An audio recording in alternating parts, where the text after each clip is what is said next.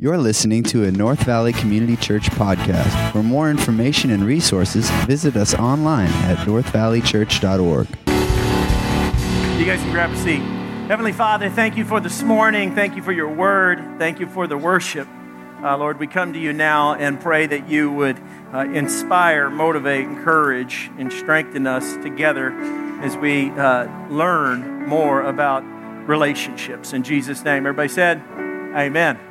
Hey, speaking of relationships, I just want to see again, how many of you guys are single? Would you raise your hand, guys and gals, single? Okay. You can check each other out after church. You can look around.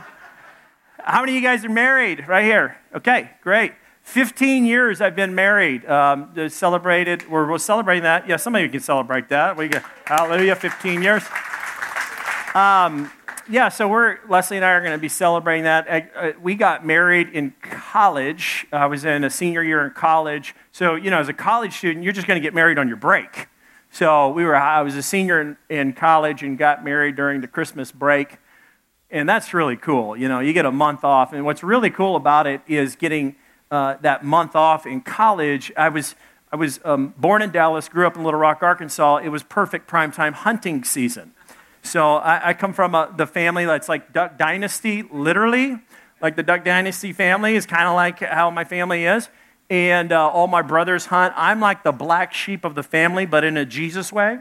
And so I didn't hunt as much as they did, but I did have an incredible dog named Max, who I trained to hunt. How many of you guys love dogs? Raise your hand. How many of you love cats? Praying for you. Okay. I have a friend who really believes that dogs go to heaven and cats don't. And I'm like, how can you get there? That's funny. But anyway, so I had this dog named Max, and this gets to the message, I promise. I had this dog named Max. I trained him how to hunt. He was my buddy, my companion. I knew him far before I knew Leslie, okay? He was a great hunting companion. And my dog, Max, was awesome. Everywhere I went, Max was with me. A black Labrador retriever, big blockhead, had an incredible pedigree. And he and I hunted everywhere. We would hunt big rice fields together, flooded fields. We would hunt flooded timber. And we would work together. And I always had such a great time with Max. And during my last year in college, my wife and I were we were engaged at that time. And I was exhausted because I tried to hunt as much as I could. I would go to school. I was planning for a wedding. Or really, she was planning for the wedding. And so we were going to have a meal together one day. And she said, hey, can we have dinner tonight? And I said, sure, love to. But I just got back from class, and I was hunting earlier this morning. And in fact, I've been hunting for the last 2 weeks early in the morning. And so I was exhausted. And kind of the routine was for hunting and then going to school was I would always set my classes 10 a.m. at the earliest. And so I would go hunt in the morning. And kind of what happened was I got into this routine with my dog is that we would go everywhere together. And at night, in order to bond together so I could expect the best out of him the next morning, during hunting season, I'd let him sleep in the bed. And I'd let him sleep at the foot of the bed. Unfortunately, during that season, that year, it was an incredibly mild winter. And so we were out in the field all day in the mornings and out in the flooded timbers. And so the fleas and the ticks and the little critters were out extra. And so I would take off my jacket when I would get home from school, throw it on my bed, and that's where Max had been laying all day and all morning. And so you can imagine kind of what happened. So Max would also, I'd find him, he'd be guilty as charged. He would be caught in the act. He'd be sleeping on my jacket. So I would pull the jacket off and I'd take it out and all that. So it was hunting season, and it kind of developed. Leslie invites me out to dinner. And we're going there, and on the way over to dinner, I feel like something's crawling in my jacket. And I'm like, what is going on? Like, I just must be itchy because I was out hunting all morning, and I've been hunting so long. And as I walk into the restaurant, I feel something like come from the back of my jacket up the back of my head. And I'm like, what is that? And so then I sit down, and I'm sitting there, and we're trying to develop the relationship. I mean, we got a wedding planned, and you have to know before I tell you the rest of the story is I'm like a germophobic kind of person. Like I put on the hand gel all the time, even on a Sunday morning, like 3 or 4 times, wash my hands maybe 20 times a day. But this dog and I were close, and I let him, the dog had fleas. So I'm sitting there, and I'm walking into the restaurant, and I'm about to sit down, and I'm like, Lord, I think I have a flea on my head, and I don't want this flea to come out while I'm eating dinner with my fiance. And so I sit down, and she's sitting there, and all of a sudden, I'm like, I can feel this thing. It's moving around my head. And I'm like, don't come out on my head. Don't come out on my head. She's looking at me, and she's like, are you here? Are you listening to me? And all of a sudden, whoosh, he comes right in the middle of my head. And my fiance looks at me, and she says, oh, my gosh, you have a flea right on your head. And I was like, oh. And all of a sudden, she leans forward, and it goes, bing, and it lands on her head. And I'm like, oh, no, ruined the date. Didn't that go well? What is the point of that, telling you that story?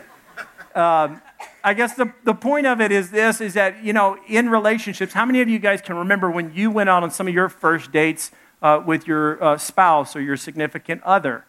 You've been married 15 years or more. You try to remember, what they were like. Leslie has been God's greatest gift for me. And, she came into the house, and you need to paint it. You need to clean it up. You need to put the dog on a, flea collar. Dog can't sleep on the bed anymore, and life changed soon as we married. For the good, really. This morning, what you're going to see is Boaz is a business leader in the community in Bethlehem. God is using him to develop the relationship with Ruth, a Moabite, totally different than an Israelite, who's in a really crisis, a food famine, in great need. She's a single young lady, and she's been living with her single mom. And they're in great need. She had gone out last week. Like when you watch TV episodes, they say previously on whatever. You get the snapshot of what the show is going to be like or what happened. Last week, we talked about the young girl, Ruth. She says, let me go out in the field and work. And she goes out in the field, and it just so happens she ends up at the right place at the right time, meeting the right person.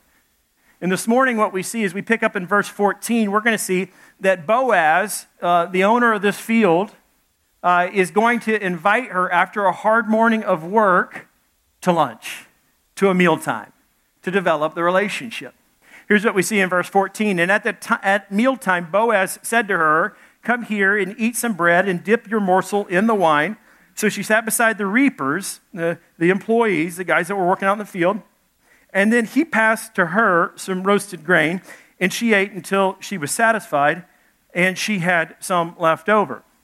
A couple things, observations on what just happened in that early scene that we see is that Boaz, he invites the outsider inside. She's an outsider. She's a Moabite. He's an Israelite.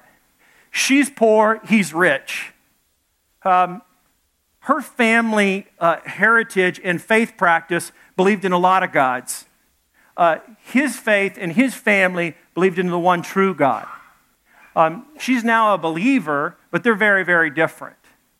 He owned the field. She worked in the field.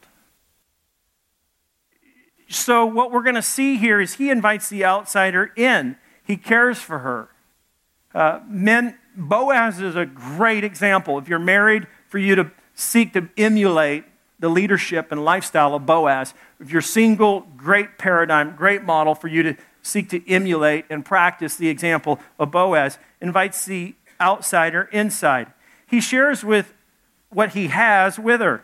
He literally gives her food himself. It's like they're just enjoying a good time together. How many of you guys, like I see this real quick and I'm like, oh, it's sweet. It's a little Old Testament first date. This is cute. Think about it. How many of you guys go to Macaroni Grill, Olive Garden, you get all the bread, and before you know it, you're like, oh, I'm really not hungry. I'm good. Well, check, please. You get water and bread, and the waiter's like, come on, man, spend. They're enjoying this little meal together. He shares what he has with her. He gives her more than she needs. Boaz goes further, though, and he instructs. Look at verses 15 through 16. When she rose to glean, this is after the meal, she's going to go out in the field and work. Boaz instructed his young men, saying, let her glean even among the sheaves, and do not reproach her. And also pull out some from the bundles for her, and leave it for her to glean, and do not rebuke her. Gleaning is mentioned 3 different times in that little passage. Gleaning was a practice in the Old Testament that God commanded his people, business owners that owned a field, their crops, their produce, to give back to the poor and to the needy. Look what it says in Leviticus 23:22. When you harvest the crops of your land, do not harvest the grain along the edges of your fields. And do not pick up what the harvesters drop. Leave it for the poor and the foreigners living among you. I am the Lord your God. God kind of set a principle and a pattern for business owners to create provisions for the poor and the needy, to give them a hand up in life, not simply a hand out in life. That they need to come behind those that are harvesting in the field and then be able to pick up. And Ruth just happens to be at the right place at the right time and meeting the right person. They're incredibly different, though. Ruth would be in need, and what Boaz is doing is he's instructing her and the employees that she's got a safe place. What we're going to see is that Boaz is an incredibly safe person. 2 things he says and gives instructions. He says in verse 15, don't reproach her, don't despise her, don't look down on her, don't belittle her, is what that means. And then he says, don't rebuke her. A couple things. Boaz is a safe person. For Ruth, this was really reassuring.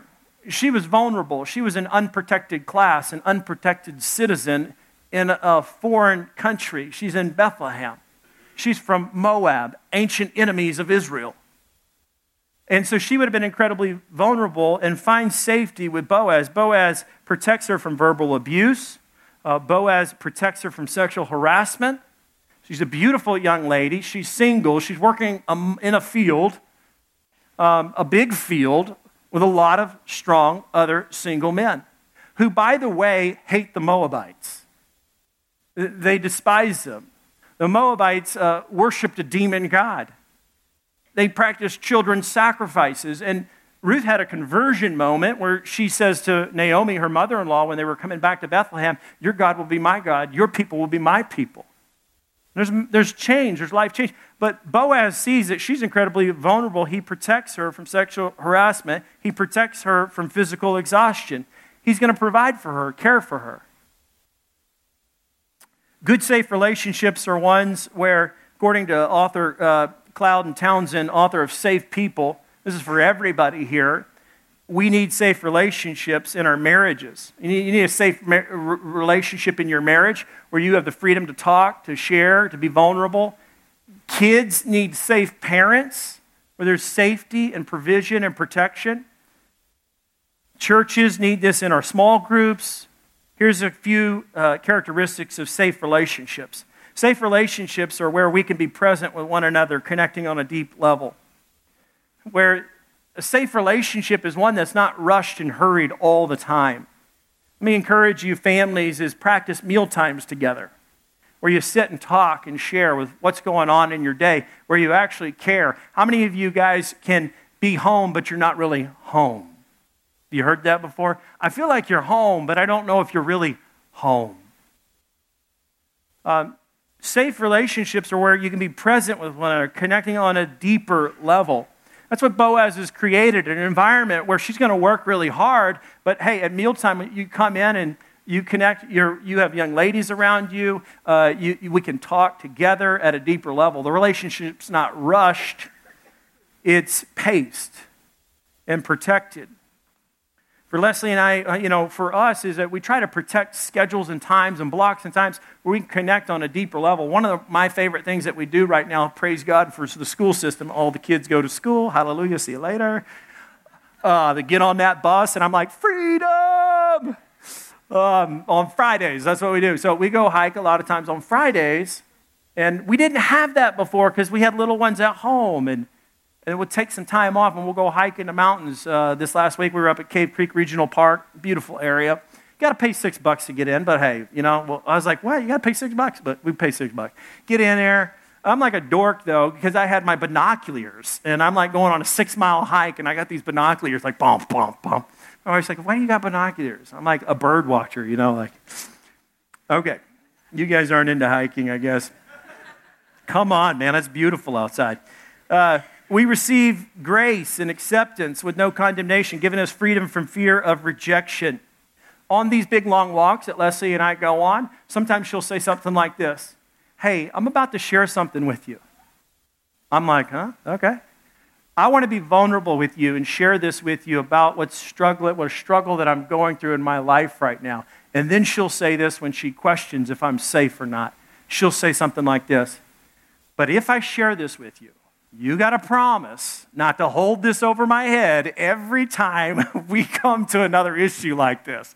And I'm like, all right, it's cool, baby. Grace. You need a safe relationship.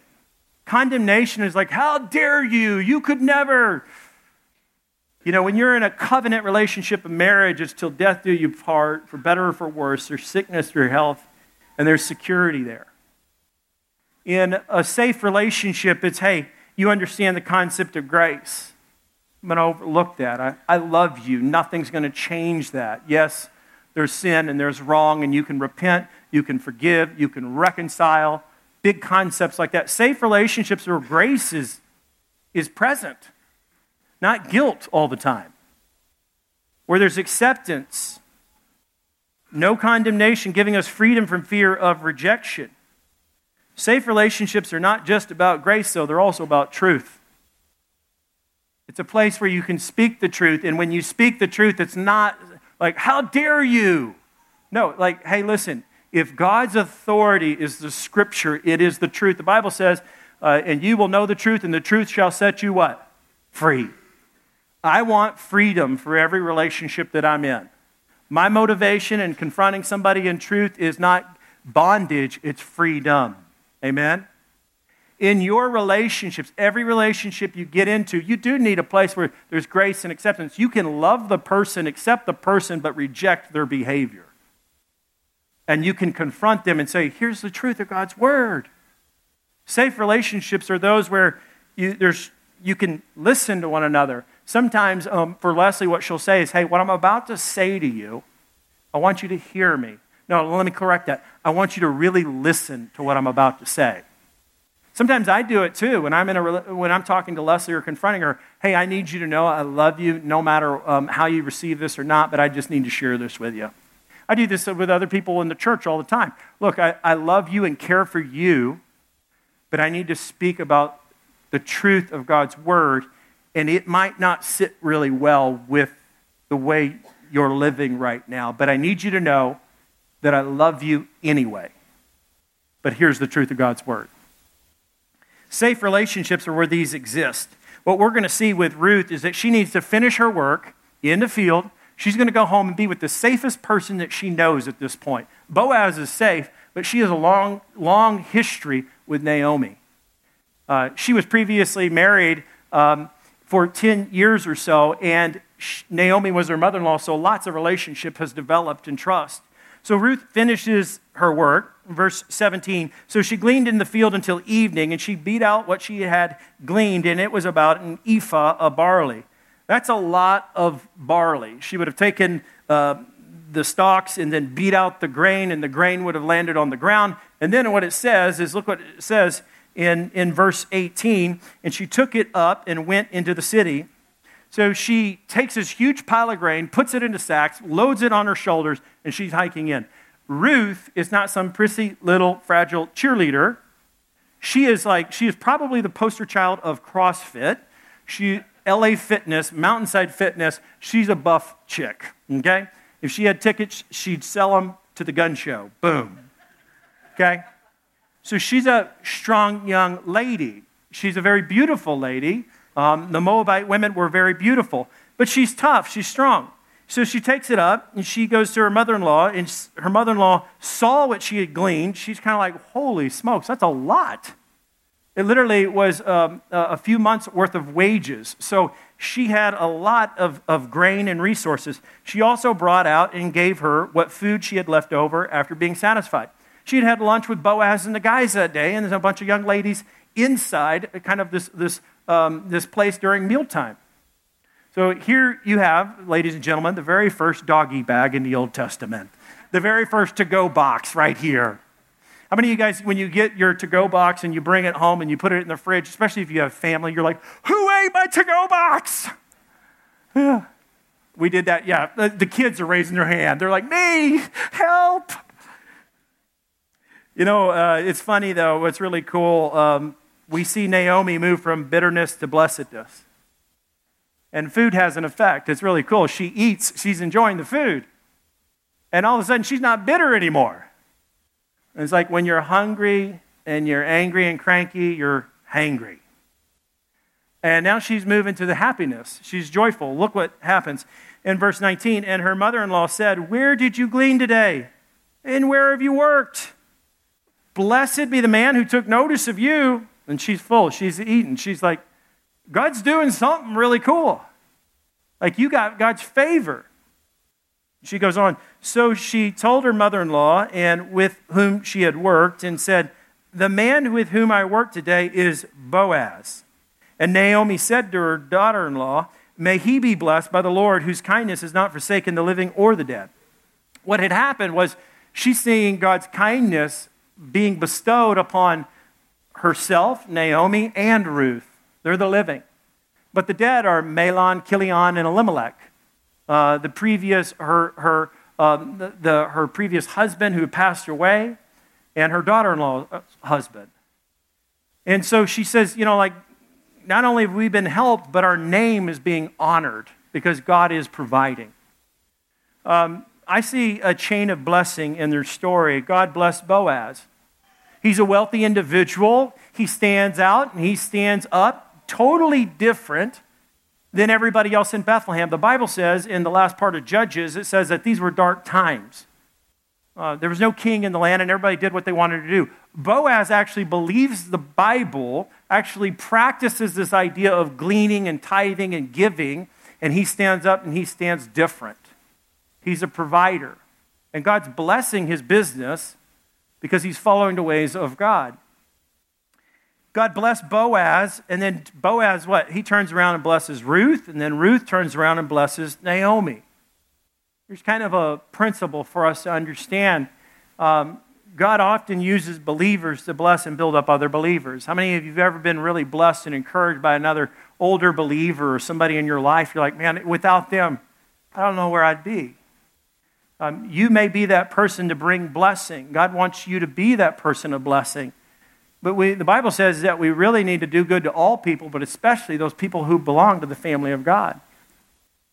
I look back on my life, we wouldn't be here today, ladies and gentlemen, if it weren't for people like my Sunday school teacher. When I was a kid, he taught me the Word of God, and he taught me how to know who Jesus was and the basic gospel of grace, ran away from it, rejected it for years and years. 18 years old, I turn around, give my life to Jesus Christ and see the need for forgiveness. I see the need for God's scripture and his truth in my life. I fall in love with Christ and his church, and I begin to live my life, to give my life to serve in that way.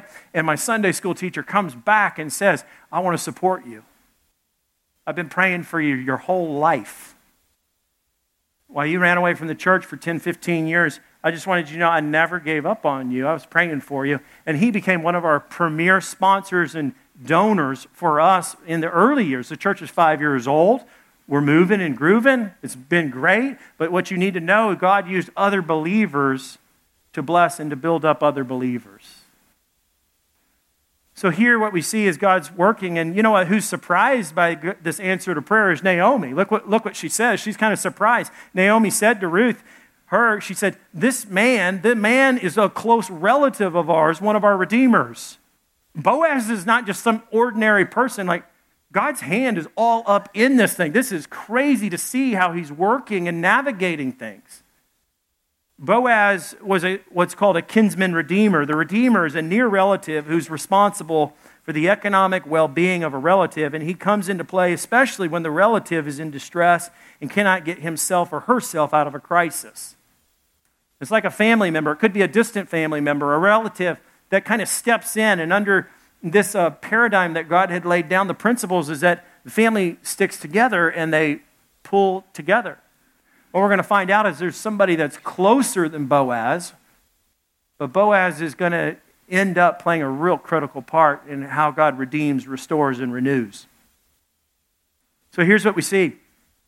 Naomi, remember Naomi's prayer earlier, she had a conversation with Ruth, and she said this. She said, "May the Lord deal kindly with you as you have dealt with the dead and with me." Ruth was incredibly kind and gracious and had shown honor as well to her deceased husband and also to Naomi. In verse 9, she says this kind of prayer for Ruth earlier on in chapter 1. "The Lord grant that you may find rest, each of you in the house of her husband." Her prayer request as a mother-in-law was that Ruth would find a godly man. And here she's like, oh my goodness, this could be the Lord's hand in all this. He's brought us to Boaz. It was a surprise. God answers prayers. He answers prayers in one of three different ways at any time in your life. Sometimes God says no. Sometimes he says yes, and sometimes he says not now. But God is always answering prayer. I remember when I was dating a girl before I met Leslie, I was praying that God would seal the deal and I would marry this other girl, and I'm so glad God said no. Because I would have never met and been with my beautiful bride, Leslie. I was in neighborhood group the other day, and I kind of shared some of that story. And the guy goes, "Yeah, I think Garth Brooks said something like that. Some of life's greatest gifts is unanswered prayers." I'm like, well, Garth got that right. That's the part he did get right. Sometimes God says no. And for you, is it like, are you okay with that? Naomi she thought God was saying no, but really God was just saying not now. And there was a period of time when her prayers were not answered the way she wanted them to be answered. So the mother and the daughter have a little talk, verse 21. "And Ruth the Moabite said, 'Besides, he has said to me, you shall keep close to my young men until they have finished all my harvest.'" In other words, what the orders and the instructions was that Ruth was to go in, and he had already lectured his employees and said, "You don't touch her, you don't hurt her, you let her follow behind you and pick up whatever's left over, and there'll be a source of protection." And he said, "Wherever you see my guys go, that's where you go. But by the way, too," he also said, "I want you to stick close to these young ladies." And it's funny, the mother-in-law is the one who emphasizes this. Like, hey, you better be careful. Look what she says. Verse 22, "And Naomi said to Ruth, her daughter-in-law, 'It is good, my daughter, that you go out with his young women, lest in another field you be assaulted.'" Remember, these are dark times in Bethlehem. Boaz is different. He runs his business different. She would have been subject to ridicule, harassment. They were different. He was an Israelite. She's a Moabite. He's rich. She's poor. He's tough. She's tender. He owns the fields. She worked the fields. He is a chosen race. She comes from a cursed race. And Naomi's like, yeah, I want you to develop this relationship. I want you to be careful. Good mother-in-law advice. What we're going to see is not always do parents have the best advice. Next week, you're going to see where the mother-in-law gives kind of some shady advice for her to accelerate the relationship. You'll have to come back next week to hear that.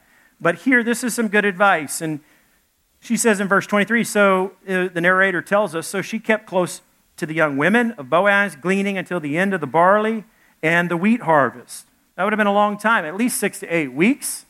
She's working in the field. She's going out there. She's representing the Mountainside Fitness poster child girl. She's strong. She's getting the grain. She's bringing it home. She's providing for the family. But then look what it says, and she lived with her mother-in-law. What's really remarkable to me is that Ruth is a woman of noble character. Proverbs chapter 31, there's a long list of noble character. That happens over a lifetime, ladies, so you don't have to look at that and think, oh my goodness, my life doesn't match up. That's a lifetime of character development. But she is a woman of noble character. She doesn't ditch her mother-in-law when she, in a sense, hit the jackpot. Like Boaz is no better person to develop the relationship with.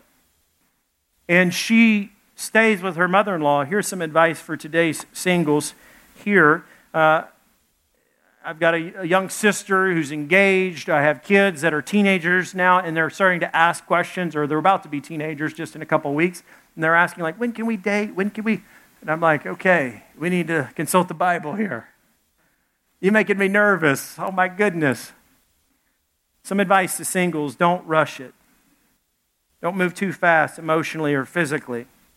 What I love about the storyline with Ruth is that everything that we've heard about today in the historical narrative of Ruth and this Boaz, this gentleman, is that there's nothing super romantic about it.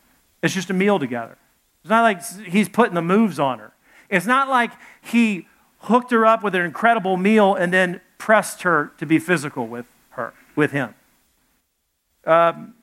Secondly, I want to encourage you, work hard in life as a single and trust the Lord. If you're divorced, you're single. If you're widowed or a widower, you're single. If you've never been married, you're single. And I think what happens sometimes is in the church is that we act like the singles are a second-class citizen in the kingdom of God, and that's not at all the case. Let me remind you of how important your life is as a single person. Jesus Christ was single, right? Kind of an important figure in our faith. Jesus' friends were single. Mary Magdalene, Mary and Martha, Lazarus, the Apostle Paul. He was very vocal about the advantages of being single. Then you have Lydia in the New Testament. She's a leader in the church at Philippi as the church is moving forward. She's an incredible single young lady. And then you have in the Old Testament, there are people in the Hebrew Scriptures. Miriam, Moses' sister, was single. Jeremiah, the prophet, was single. Elijah was single. Like, God uses singleness as an incredible season of your life, and it may be the duration of your life. But the great news is listen to me, is that no person, even if you're married, will ever fill what's needed in your heart. The only person that can fill the depths of your heart is a relationship with Jesus Christ. And the Bible says is that it is a relationship that he's building between himself, the bridegroom, and the bridegroom, the church, and he is the groom. And so that maybe as a single, there's this longing for a relationship, and you're wondering, gosh, if I just had this spouse, that would fix all my problems. My encouragement to you is talk to some married people and see if that's true. When you're married, you're like, Lord, I have lots of problems. How do I fix all these? We tend to want what we don't have. So she's single. She's going to work hard in life as a single. She's going to trust the Lord. Third thing I want to encourage you is be in fellowship with other believers. You need other believers to build you up. You need other believers to encourage you and to help you. One of the worst things you can do, years ago I served in a college ministry, and I'd see a godly guy and a godly gal, and they'd come together, and it was like sparks are flying, and they're so excited, and the next thing you know, they're like, hey, I can't wait, I'm going to get engaged to this person. And then I'm like, great, that's awesome. Now you're still involved with your great godly male friends and female friends, and they're like, well, we don't have time anymore. And then all of a sudden what they do is they drift apart from living according to God's word and to God's ways. Be in fellowship with other believers. Fourthly, I'd encourage you, get to know each other apart from a romantic relationship. As soon as you start getting romantic, it changes things. Heard a story recently about a guy who spent a lot of money on his girlfriend to go out, dinner, movie, big night. And then he was frustrated and angry because she didn't want to get physical after the evening. Let me encourage you, ladies, if anybody was ever pressing you like that or manipulating you like that, that's not a safe person to be with. Boaz is safe. He allows time to develop. He allows the relationship to develop apart from romance. And so in a relationship, great relationships today, we need to realize to get to know the person apart from the romance. Leslie, to me, is there romance in our relationship? Absolutely. But you know what I experience and enjoy on, I would say, the majority of our friendship, our marriage together is friendship. She's my friend. I told her the other day, we're out hiking, and I just said, hey, I love being with you. Like, I'm glad you like the things I like. We like to hike together. And even though she pokes fun at my nerdy little goggles on the birds, it's fine. In a relationship, one of the things that we tend to over-idolize is this romance side and not the friendship side. Let me tell you something. For great relationships, you need a great friend, amen? Somebody who's there for you, understands the concept of grace and acceptance. You live under the authority of God's word in everything. This is a big one. I want to illustrate this with you is the picture that I want you to remember in a relationship is that you want to live like this, is that you're under the authority of God. So in every area of your life, in your marriage or in your dating relationship or whatever, this is above you. You are not above the Scriptures. You are under the authority of Scripture.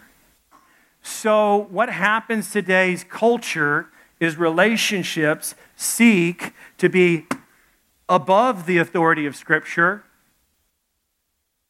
and not under.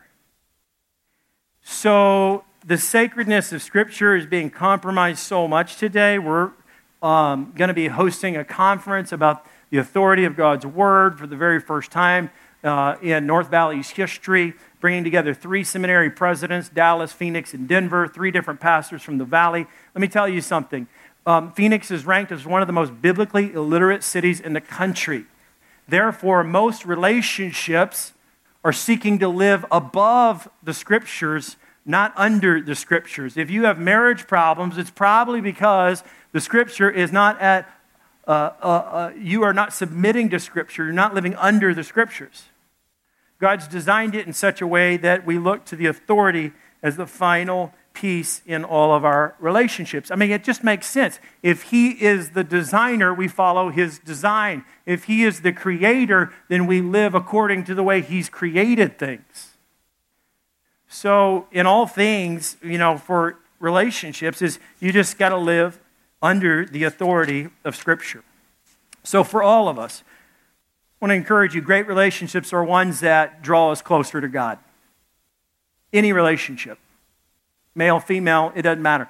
The best relationships are ones that are going to draw you closer to God, not draw you further away from God. If you sense in the relationship that you're in, any relationship, business relationship, marriage relationship, dating relationship, that individual is pulling you away from God, not a good relationship to develop. The Bible says that the greatest commandment in all the Bible is to love the Lord your God with all your heart, soul, and mind and strength. If that individual pulls you away from that, that's not a good person to develop the relationship with. Great relationships are ones that not only draw us closer to God, great relationships are ones that draw us closer to others. The second commandment is to love your neighbor. If you're spending time with another individual that helps you learn how to love people better, that's a great relationship to be in. Last one is great relationships are ones that help us become who God created us to be. When I met Leslie, it was really a pretty pivotal point in my life. I was in my senior year of college. I majored in business, entrepreneurship, and I had in my mind I was going to start a business.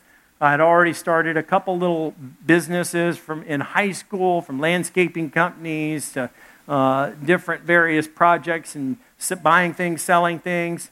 And, I thought my brother was in the guiding industry of outdoor adventure and travel and stuff, so I thought I was going to get into something like that. And Leslie said, God has got such you have such a giftedness towards ministry. Why would you give up on ministry? And the truth was, I was tired, and I've been doing it a long time. As soon as I turned 18, I was invited in to start working and serving in the church. And so years had passed, and I just kind of like, man, I need a break. And Leslie spoke into my life at a point of almost burnout, ministry burnout. And she said, I think God's created you for ministry, wired and made you, and you've talked about planting a church. What about that? Great relationships are ones that help us become who God has created us to be. You are made in the image of God, every single one of you. You're greatly loved and prized. The Bible says that He's been working on you before the foundations of the earth, that His love is set on you as a believer in Christ, and that He's working things together for your good. But guess what? You need other people in your life to help you see and become everything God has created you to be. You get discouraged, you get depressed, you can find yourself in a place, and what you need is a relationship that can help us become who God has created us to be. We are made by God and for God's purposes and His plans. And sometimes we need other people to help us to do that. Here's what I want to encourage you to do, is to focus on being the right person in order to attract and develop the right kind of relationships. Focus on you. Focus on what God's doing in your life and becoming the man or the woman that God has called you to be. Amen? Let me pray. Heavenly Father, thank you for today and your word. I pray that your timeless truths may be applied and lived out, even if we're in troubled times.